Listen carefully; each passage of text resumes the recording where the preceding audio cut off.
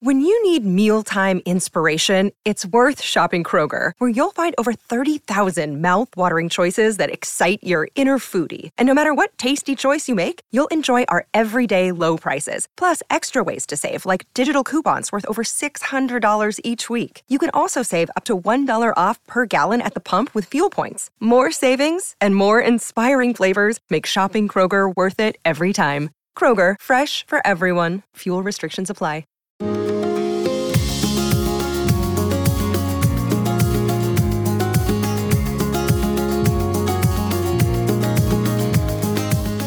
Welcome to the award-winning Thoughts from a Page podcast, a member of the Evergreen Podcasts Network, hosted by me, Cindy Burnett, a voracious reader and book columnist who provides you with casual author conversations and book recommendation episodes, as well as insider information on all of the newest releases that I personally endorse and on the publishing industry in my behind-the-scenes series.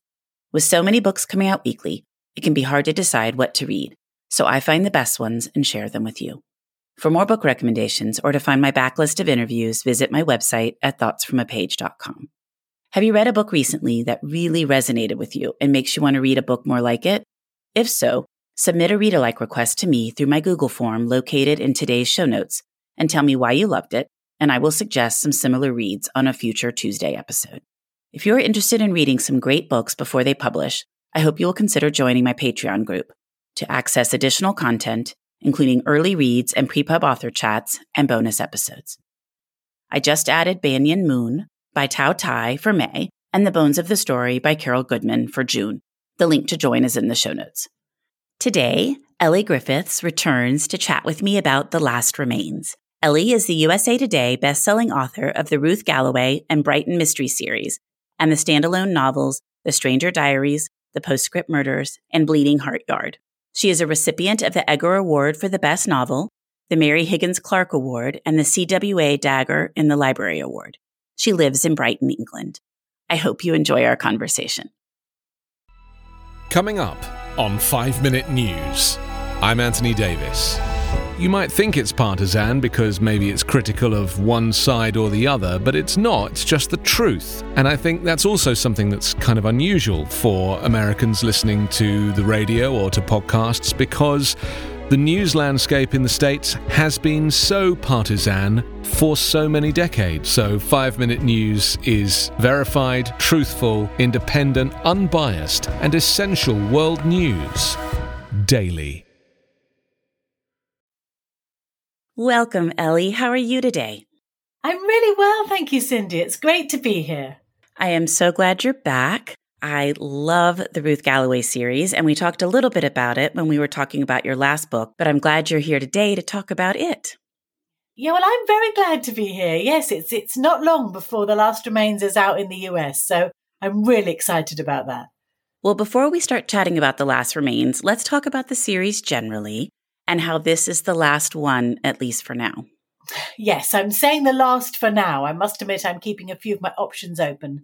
But yes, so the Ruth Galloway series is about a forensic archaeologist called Dr. Ruth Galloway, and she lives on her own or on her own with her cats at the beginning of the series on a beautiful but rather desolate bit of the North Norfolk coast, which is on the eastern side of Great Britain. It's a very beautiful place, but a very full of history, very full of folklore and folk memory, but also, it can be quite sort of desolate at certain times of the year. So in the first book, which is called The Crossing Places, Ruth is called in by the police because they've found bones on the marshland. And Ruth sees the bones and knows almost immediately that they're actually over 2,000 years old. But she's drawn into the case and into a very complicated relationship with the police officer, who's called DCI Harry Nelson. So The Last Remains is book 15, and almost 15 years have passed. I've written one a year for 15 years. And now we're going to see, I think, where that relationship ends up in a way. It's not the end of the whole thing, probably, but it's certainly the end of this chapter in Ruth's life. I like that, this chapter in Ruth's life. Yeah, yes. It's quite fitting, isn't it? It is. I've been reading them since the beginning, and I didn't really think about there had been one a year. That's quite a pace because, as we talked last time, you're also writing other books in between. Well, I didn't really think about it. It sounds silly to say that, really, but I was thinking the other day that, yes, I've written one a year for 15 years, so I've written through my kids growing up and going away to university. I've written through my mum getting ill and dying. I've written through COVID and lockdown and all the other sort of smaller joys and sorrows of the last 15 years. So really, Ruth has been my constant companion. And you're right to say as well, I've written other books because the last few years I've been writing 2 a year. So I've got a series that are called The Brighton Mysteries now, which are set in the 1950s and 60s in the theatrical world. And I've written some standalones as well, Stranger Diaries, Postscript Murders, and more recently, Bleeding Heart Yard. So yeah, quite a few books in the last few years. That's pretty impressive. Well, I don't know. It feels odd to sort of think about it in that way, doesn't it, really? But it's been a real privilege, I have to say that, because not many people, not many writers get the chance to write their dream series. And certainly when I started these books, when I started with The Crossing Places, I didn't know that it would be a series. I knew there was a series there, if that makes sense. I knew that Ruth was a character who kind of could sustain a series. And I also knew her relationship with Nelson would be a long-running one. But I didn't know that I'd get a chance to write it, really. And so few writers do get a chance to write that many books. So I have to say, I feel very lucky. Well, that was going to be one of my questions. When you started out, did you ever dream that you'd be 15 books in? No, not at all, because I'd written 4 books before, and they were under my real name, which you know, Cindy, is Domenica De Rosa. So I wrote these, I guess they were kind of romances, women's fiction under my real name. And when I wrote The Crossing Places, my then publishers didn't want it. So I didn't think it would get published at all. But then luckily there was another publisher, Quercus Books, and a wonderful editor, Jane Wood, who did want it. But, then I thought, and then I had to have a new name. So my agent said to me, maybe you could sell the book if you had a more crimey name. So I came up with Elly Griffiths, which was actually my grandmother's name. She was Ellen Griffiths. But I thought I'd only be Elly for that one book.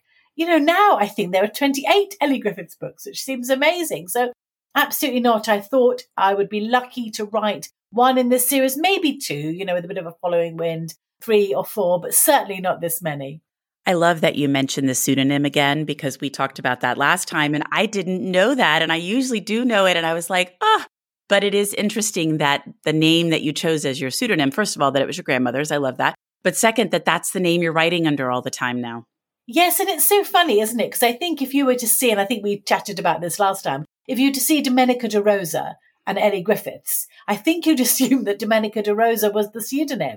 But of course, it's my real name. It's Italian. My dad was Italian. So having that sort of exotic name like that, I must admit, it probably did influence my decision to be a writer. I thought I had a writery name. So it feels quite strange, but also a bit liberating, really, to be better known under this other, more kind of prosaic name, but it's still a great name. And as I said, still a family name. It was my grandmother's name. So my ancestry is half Italian, half Welsh. And I think I said this before, I should be able to sing, but I can't. I do think it's funny because your real name does sound like it would be the pseudonym. Yes, it really does. And I think people are kind of surprised by it when I come up with it. And it's just a name that does sound a bit made up, but it is my real name. And I think the thinking as well was that Domenica De Rosa is a very romantic name, and my first 4 books were quite romantic. So I think it was felt that it wasn't quite hard-edged and crimey enough. So Elly Griffiths is my crime name. Was it grim enough? It sounded too happy. I think so. It sounded a bit too happy, sounded too Italianate maybe. And I think maybe at the time there might have been in the UK and here fewer writers writing with European names. Now maybe it's a little bit different. Names that weren't British sounding. But yeah, so it's been a while since I've written anything other than Elly Griffiths, really. I think that's just fascinating to think about.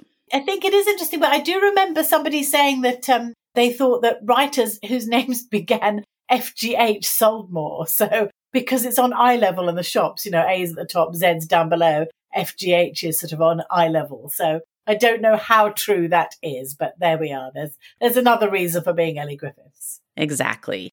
Well, how did you settle on Norfolk originally?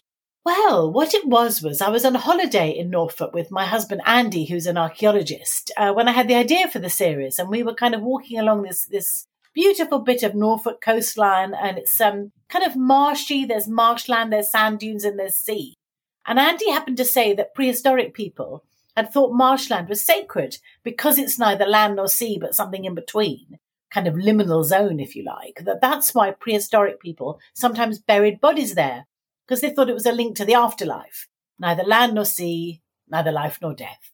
So it was that sort of bridging place, that sort of in-between place. So that gave me the idea for the first Ruth book. And I realized immediately that she would have to be an archaeologist. And I suppose then it was just the really natural choice to make her live in Norfolk, because Norfolk is full of archaeology. It really genuinely is full of bodies because it's been inhabited for so long. I think the earliest human footprints outside Africa are found in Norfolk, on the Norfolk coast there, Haysborough. Of course, it wasn't a sea coast then, it was a river coast. But it really has been inhabited for a long time. So there's loads of archaeology, there are loads of stories, there's loads of mythology. Also, my grandmother, the first Elly Griffiths, lived in Norfolk, and my aunt lived there for a long time. So I used to spend holidays there as a child, and I was really fond of the area. And my Aunt Marge, who is credited in the first book, in The Crossing Places, was great at telling these kind of Norfolk ghost stories, a lot of which have found their way into the book. So it really did just seem the perfect setting for a series of books, really. I always enjoy series that are set someplace unique, and I think that's what drew me into your series originally. And then I worked at Murder by the Book for a while, and it was such a hugely popular series there, and I was always selling it, and I would hear that over and over again. I love the setting. That's so lovely. And Murder by the Book have been so supportive always. There's a few sort of bookshops in the US that have been so supportive from the beginning. Yes, I like that too about a series. You know, if you're in Donna Leon's Venice or Colin Dexter's Oxford or something, I do like the idea of finding out about a new place as well as finding out who did it, really. It is quite I think crime fiction as well, quite often is very much about the landscape and the place, isn't it? Maybe buried memories that come with the terrain. So I think landscape and setting is really important in crime fiction. I think that's exactly right, because we often talk about how history bubbles up to the surface all the time and the past bubbles up. And so I think that's definitely a theme in your books.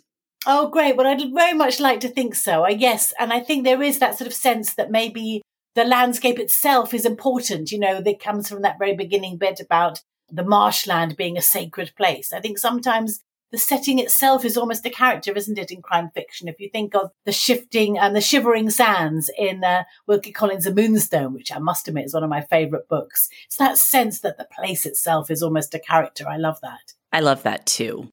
Well, do you have a favorite in the series? You talk about how long you've been writing it and the various things that have happened during those 15 years.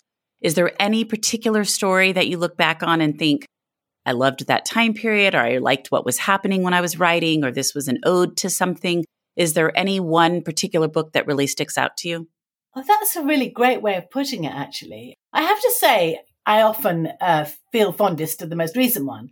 And I do feel particularly fond of The Last Remains because it does tie up some loose ends, in a way, some loose ends between Ruth and Nelson, but also some loose ends from earlier on in the series, so that I know have been waiting there ready to be tied up. So I think that one is always going to be a favourite.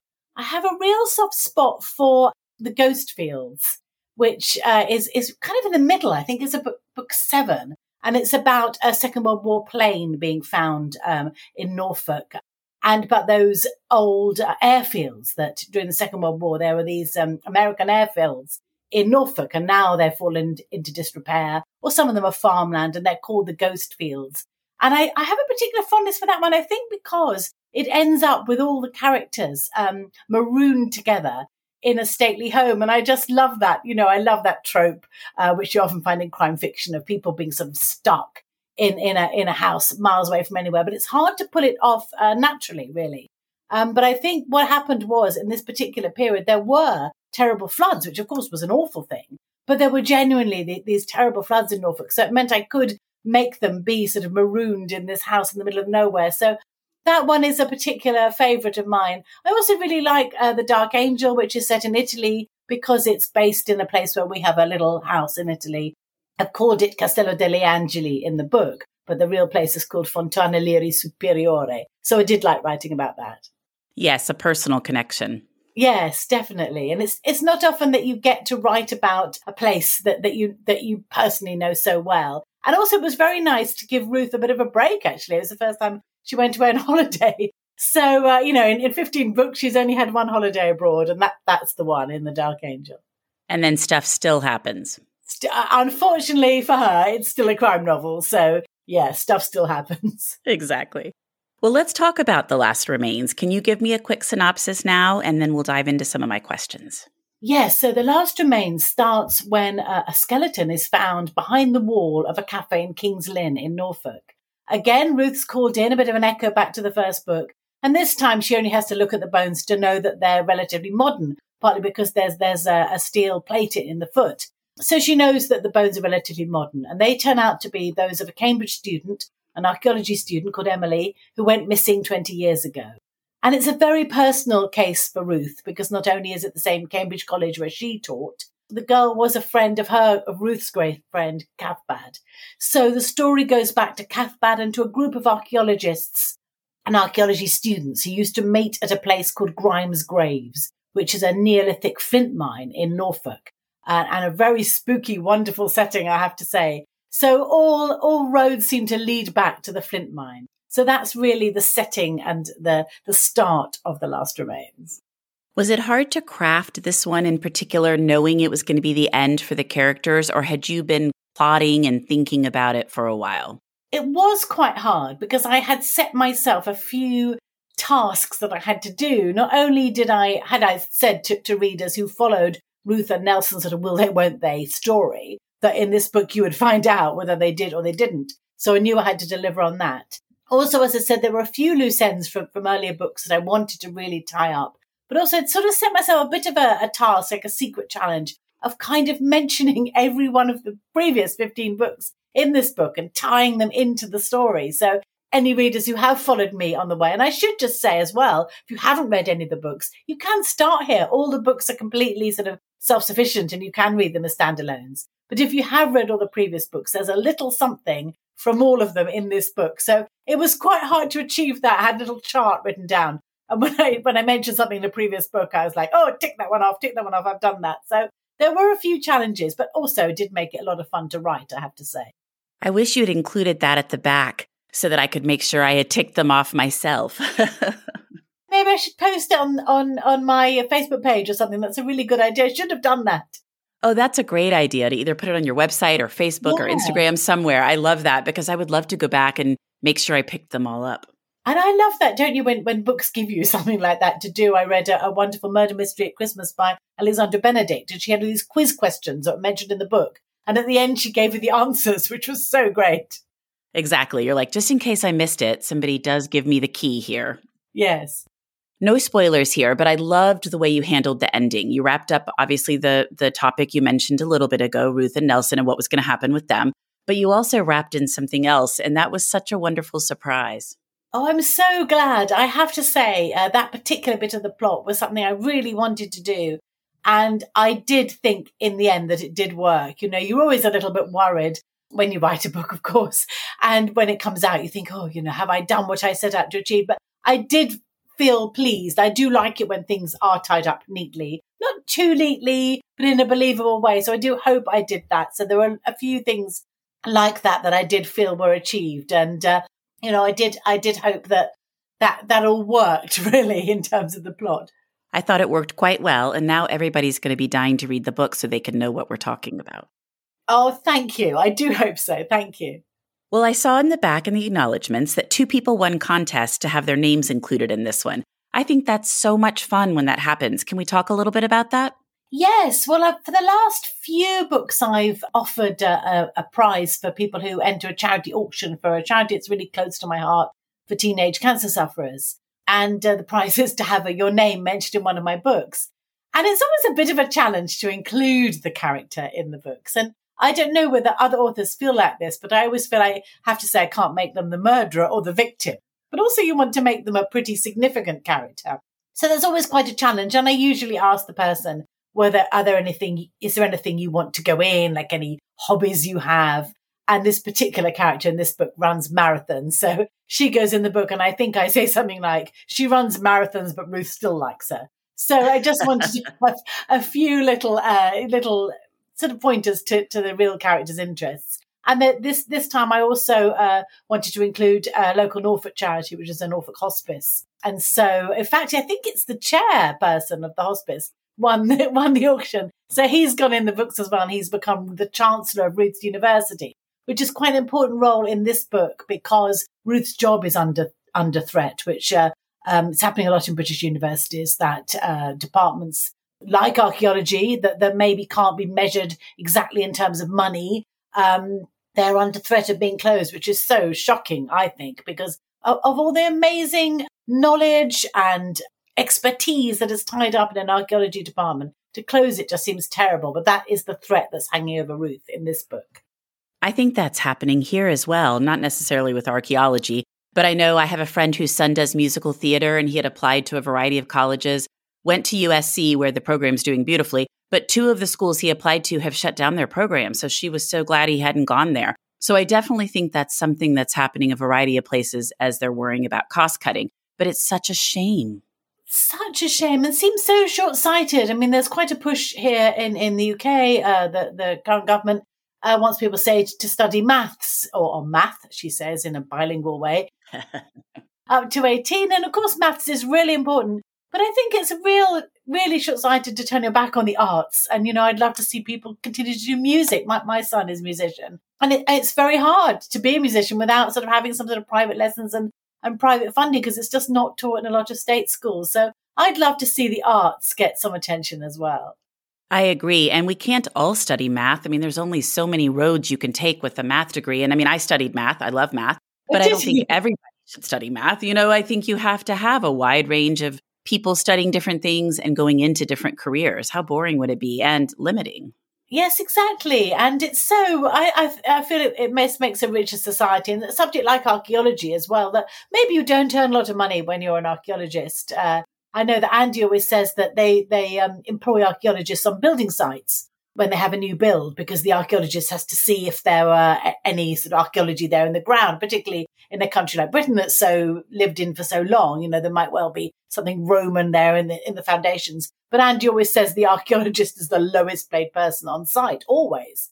When you think of how much training they've had, but it's not about the money, is it? It's about other things. And it's not necessarily the jobs that generate money or make money. They're not always the ones that are most worth doing. So I think there were other measures. I think that's true.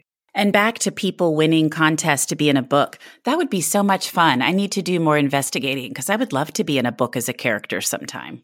I'm never sure whether I would or not. But yes, and I suppose also because my real name is so noticeable, I think it would be quite difficult to slip a Domenica de Rosa into a book. Maybe it wouldn't. I don't know.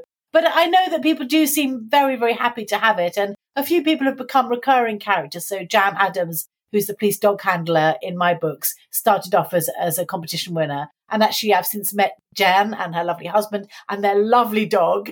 So now they've kind of become friends, and they're still appearing in the book. So that's very nice. That is very nice. But how fun. And I can see what you're saying, that your name is distinctive enough. And then if you went with Elly Griffiths, everybody would be like, well, I know her as well. But still, just that idea that you're showing up in print. And I can see why people would think that was fun. It is fun. And in fact, the writer, Peter James, you know, is a very well-known writer here, particularly in Brighton. He did include me and fellow Brighton writer William Shaw in one of his books, which was very sweet. It was a character saying, oh, my favourite writers are Elly Griffiths and William Shaw, which was very sweet of him. I always enjoy when I see that. So what surprised you the most when writing this one? What surprised me the most? Well, one of the big surprises was Grimes Graves, which is the Neolithic flint mining complex that I went to in the course of researching the book. And you can visit them. And I really do absolutely urge anyone to visit them if they can. Because these incredible mine shafts, which are something like 12 meters down into the ground, which of course were excavated just by using antler picks and bones of animals. And then these incredible mine shafts where they go right down to the earth and they would mine the flint from there.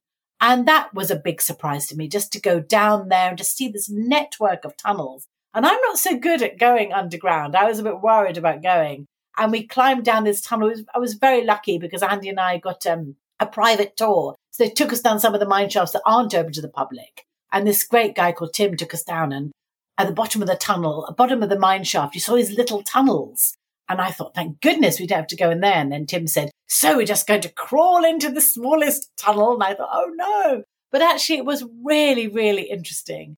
And so interesting that I forgot to be scared, really. But they do create quite a scary scene in the book. So that was quite a surprise, I have to say, and a wonderful one.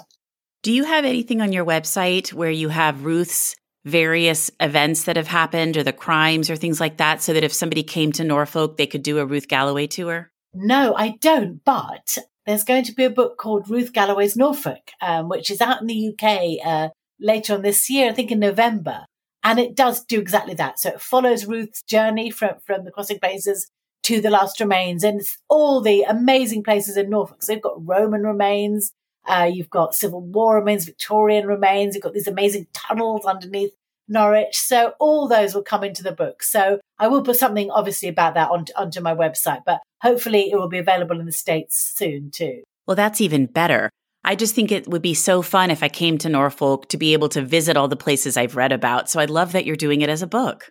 I have to say it's a little ambition of mine to have the Ruth Galloway trail through Norfolk.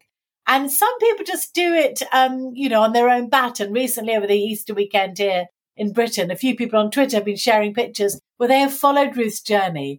And it's been wonderful to see them, so to Walsingham, to the shrine at Walsingham and the beach and Cromer Pier and all those things. So I have to admit the Ruth Galloway trail is a goal for me one day. That would be very cool. It really would.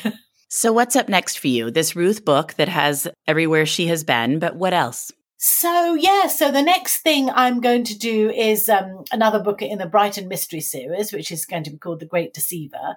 And then there's another book in the series. It's not quite a series, but there's a group of kind of linked books that feature D.I. Hobbin de Cour, who first appears in The Stranger Diaries. So the next book about her is going to be called The Last Word, and it's about an obituary writer. Very hard word to say, obituary, but hard for me anyhow.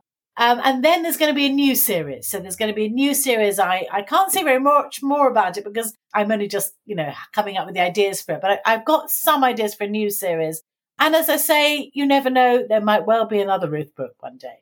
I was wondering if you were going to start a new series. Well, it's just that you have all these ideas, don't you? And though it's wonderful to follow the same character for 15 years, there's a time when you want to write something different. And for me, this felt very much like I needed a pause, not just in Ruth's story, but kind of in my own story. I need a bit of a pause to think of some new things and to have some new challenges. So that's kind of where I am now. Go in a different direction. Yeah, yes. And just do some new things and come up with a new cast of characters. I must admit, it's very exciting to start peopling your world with different people. And do you think when you do that this time, you will really think hard, okay, I'm starting a new series, and I need to not write myself into a corner? I mean, I wonder, I haven't ever noticed that in your books, but when you started these Ruth Galloways, you weren't maybe thinking, okay, I'm going to be writing 15 books. So there may be times when you look back and think, oh, I wish I hadn't done that, or I wish I hadn't said she did this. Will you think more about that, or will you just write and figure it's all going to work out like it did with Ruth? I will try and think a bit about that. You're so right. I mean, one little thing, but it turned out to be quite an annoying thing. Was this in the first book in Crossing Places? I said that Ruth never wore jeans. And I don't know why I said that, because I live in jeans. And it was so frustrating because so many times you want to say just sort of shorthand for saying she wasn't dressed smartly or she was dressed casually. And so she was just in jeans. So I've got to say by about book 8, she's wearing jeans. So I'm going to try not to do anything like that. But, it's so funny, isn't it? Because you set yourself, I must think about a character in a way that will last for a whole series, but I'm sure I will come up with characters who are, who have their own difficulties and problems in them, because you just can't be sure who's going to pop up in your mind. For example, I didn't really expect Cathbad, the Druid, in book 1 to now be a really strong character still in book 15. And I didn't know anything about Druids at the beginning, really, and I've had to learn quite a bit, but I'm sure there'll be something like that, a character who's meant to be a minor character who will suddenly start taking over. But that's quite fun too, isn't it? When you start to see that and you start to see a character writing their own story in a way.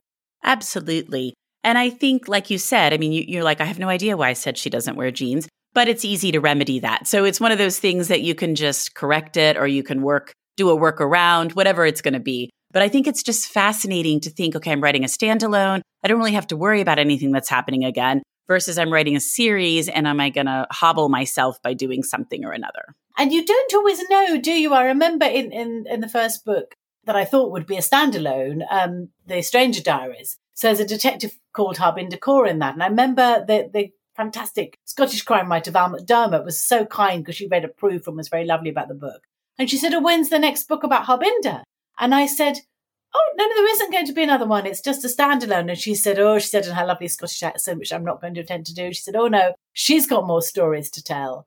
And so sometimes those characters do come up, don't they? Where sometimes you've got a great character that's still a good character, but they're only going to be there for one book. You can't imagine them being there longer. But some characters kind of keep on at you, don't they? Until you end up writing more about them. So I think that hopefully there'll be a few of those as well. And I think they're saying, okay, I still have stories to tell here. Don't leave me. This isn't the only book that I want to be in. Yes, definitely. They're sort of hammering away at the door, aren't they? Saying, oh, hang on, I've got some more things to do. Got some more places I want to go and some more people I want to see. So yes, definitely. I hope that will be the case. Yes.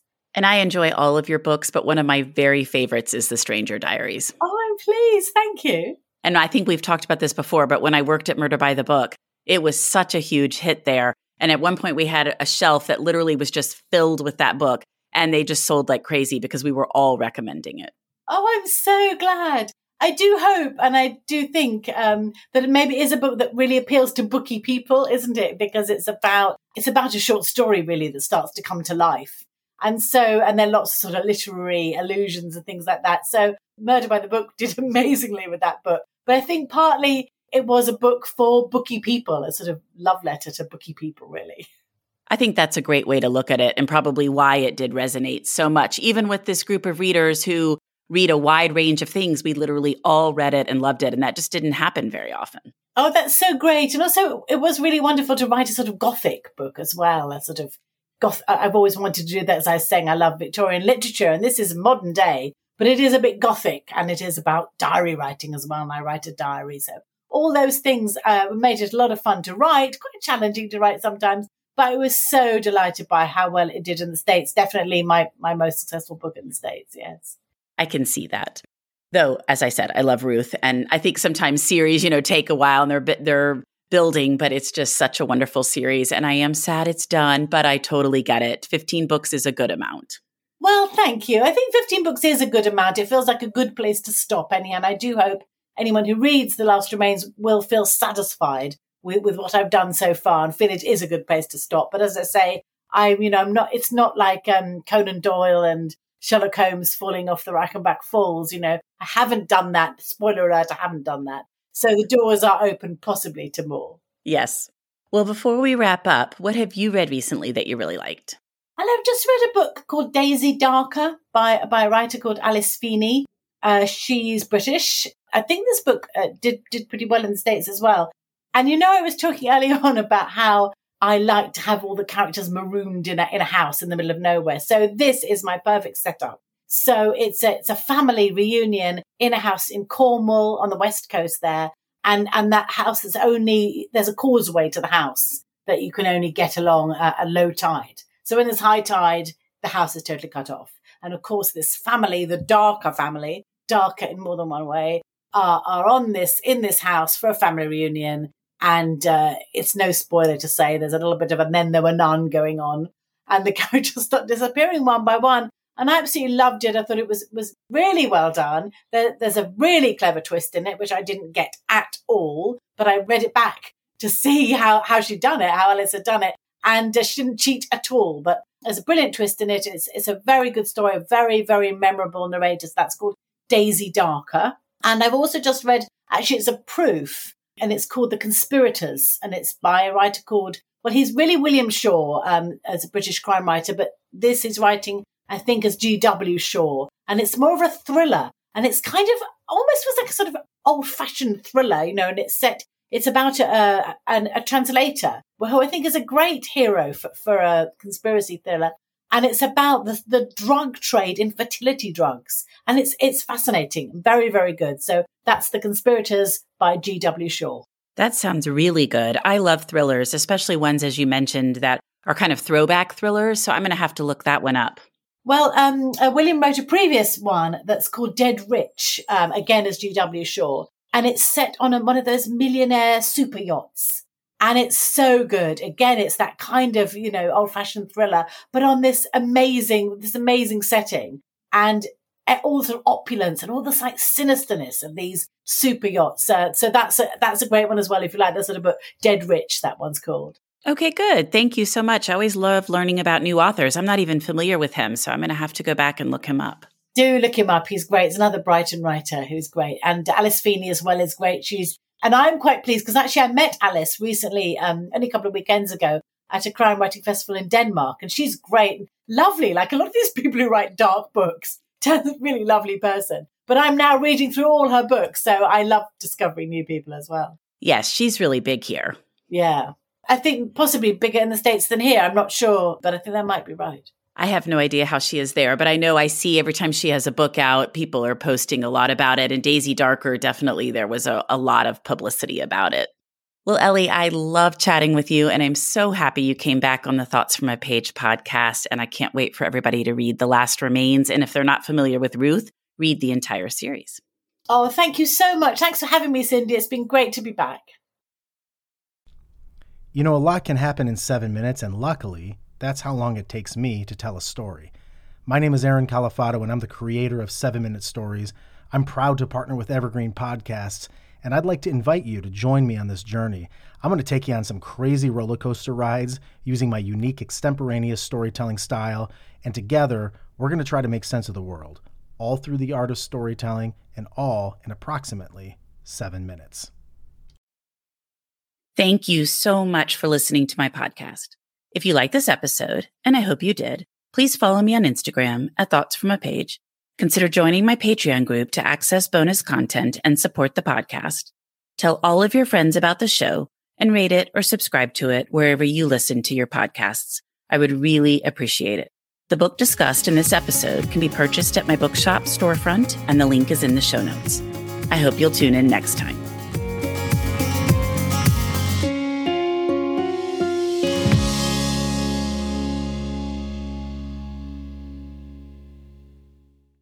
I'm Allison Holland, host of the Kennedy Dynasty podcast.